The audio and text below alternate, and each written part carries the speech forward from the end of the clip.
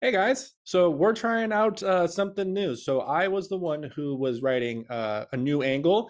It was the newsletter that we were doing on a weekly basis, but due to my stick obsession with YouTube, we decided to turn the written newsletter instead into a weekly news update segment. So for each week now, I'm going to be updating you during the season on the goings on in the world for both fantasy redraft and dynasty news that's going on out there. We're just going to cover some big news in the NBA too. And we're going to keep these ones short for you too. Moving on into big news around the league, the Lakers continue to toy with my blood pressure.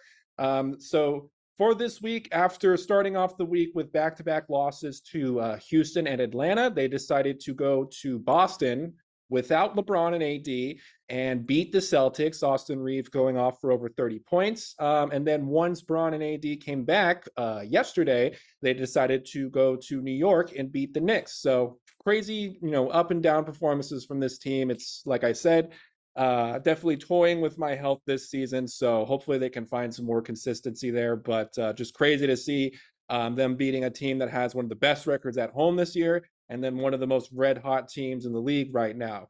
Speaking of the Knicks, I think Jalen Brunson should have started the All-Star game. So just wanted to put that out there. But let's talk about a little bit more about the All-Star game here. So the All-Star game roster has been announced, as well as the Rising Stars Challenge. So obviously there could be arguments for Victor Wembanyama to both be an All-Star and not to be an All-Star.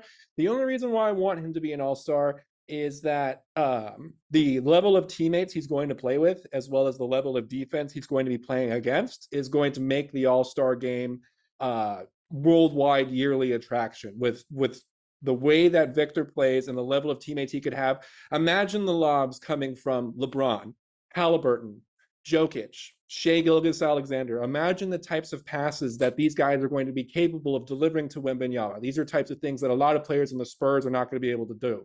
He really only has Trey Jones finding those good passes for him. So imagining him alongside somebody like a LeBron, like a Halliburton, the accuracy of the passes, it's going to be like tossing up lobs to Kareem. That's basically what Wembanyama has been like lately.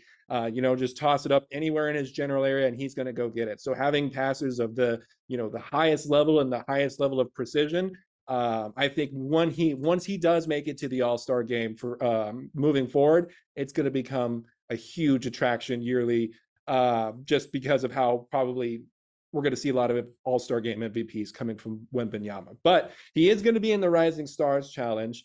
And so for that game happening out in Indianapolis, it's freshmen, sophomores, as well as G League players. They're going to be split onto 3 rosters. So there are some good passers available in this pool. If he got stuck onto a team with Keontae or Scoot Henderson, who's been doing great lately, if he can get stuck onto a team with Paulo, Dyson Daniels, Jaden Ivey, someone who's able to find good passes for him, I think we'll see a big performance coming out of Wembanyama. So hopefully he gets to be on a good roster with a good playmaker, because he's just going to be a huge attraction for All-Star Weekend moving forward.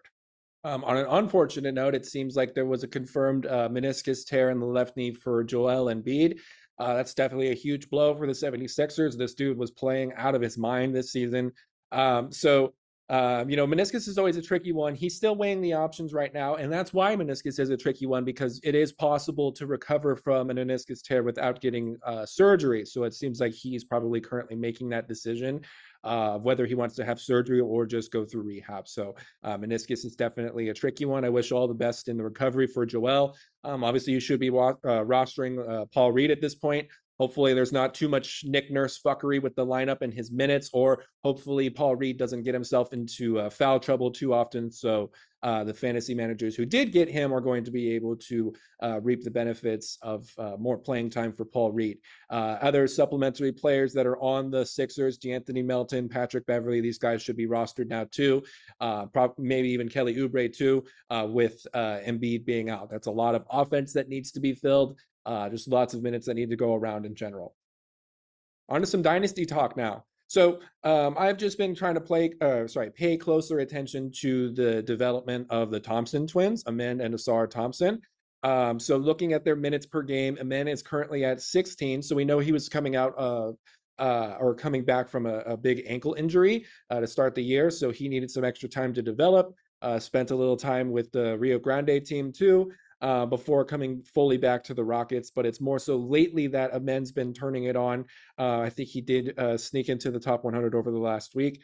Ausar is playing about 23 minutes per night. So we kind of saw Ausar take off immediately with some huge performances right out of the gate, and then kind of got slowed down a little bit as Monty Williams continues to toy with the Pistons rotation. So, you know, the one thing I will say about the Thompson twins is I'm actually glad that their development's been slow. You have to think about where they're coming from, the overtime elite. Like, go watch one of those games and tell me how much slower it is than just like a general NCAA game. Even if it's an NCAA game without, two blue blood teams in it, the pace of play in these OTE leagues are a little bit slow. So, it's definitely no surprise at all that both the Thompson twins probably needed a little bit more time to adjust.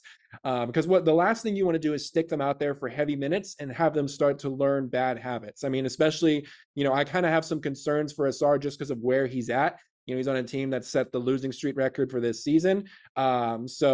Hopefully he doesn't develop any, bad habits that come from getting, heavy minutes on a bad team, and kind of just having to learn as he goes, as opposed to someone who's on a team that does a bit better with their winning record, where he can kind of be eased into the process, which seems to be the case for the brother Amen over there with Houston. So, going to be paying closer attention to the both of them moving forward. These guys are both still top 50 dynasty assets easy. So do not sell low on these guys, even if their minutes kind of fluctuate a bit in their rookie year. That should be expected, especially from the league that they came from coming into the draft. All right, buy, sell, review. So every week, Braxton, our other analyst here, does a weekly buy, sell article. So I'm going to review his number one buy option as well as the number one sell option. So the number one buy option for him this week was PJ Washington.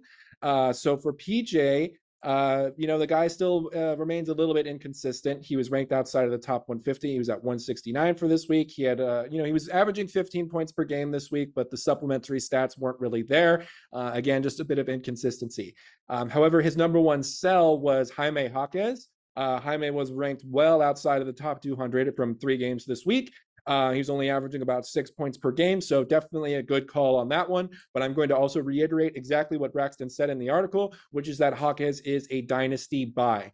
Do not sell Jaime Jaquez if you're in a dynasty league right now. Just continue to wait this process out with him. Good things will come. And be on the lookout for a dynasty outlook video from me for Jaime Jaquez soon. I think he's going to be my next video subject there. That's review for Braxton's buy and sell. All right, so I'm recording this as of Sunday morning, so the Sunday night games have not happened yet, but for right now, featuring in the games that have happened so far this week from Monday to Saturday, I'm going to award the Angle Fantasy Player of the Week. For this week, I'm going to give it to Shai Gilgeous-Alexander. So the only reason why it doesn't go to Luka is because Shai played one more game and is also going to play again today too. So from Monday until the end of Saturday, Shai is averaging 34 points per game, 5 rebounds, 7 assists, 2.7 steals, and 1.7 blocks on 1.7 threes per game, shooting 56% from the field. Absolutely monster stuff.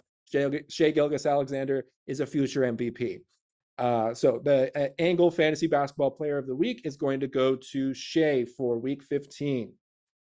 All right, moving on to another segment here. I'm going to call this one the 4s and 2s. So moving on and looking ahead to next week for week 16, especially those of you listening right now who are in the FBI Locked On World Cup, pay close attention to this one. So first off, we're going to go over the teams for week 16 that play 4 games. That is going to be the Hawks, the Nets, the Hornets, the Cavaliers, the Mavericks, the Warriors, the Pelicans, the 76ers, the Kings, and the Raptors. All of those teams play 4 games during week 16. Now here come your 2s. All these following teams play 2 games during week 16. The Nuggets, the Timberwolves, the Blazers, and the Jazz. Beware of those 2-game weeks. that's going to do it for us here today. Like I mentioned, we're going to do this moving forward each week during the NBA regular season. So for all of us here at Angle, let us know down below if you enjoyed these weekly updates moving forward. Let us know what you want to hear about in regards to the Dynasty Talk section. Be sure to leave a like on this video, subscribe to the channel if you are new here, and we'll see you guys next time.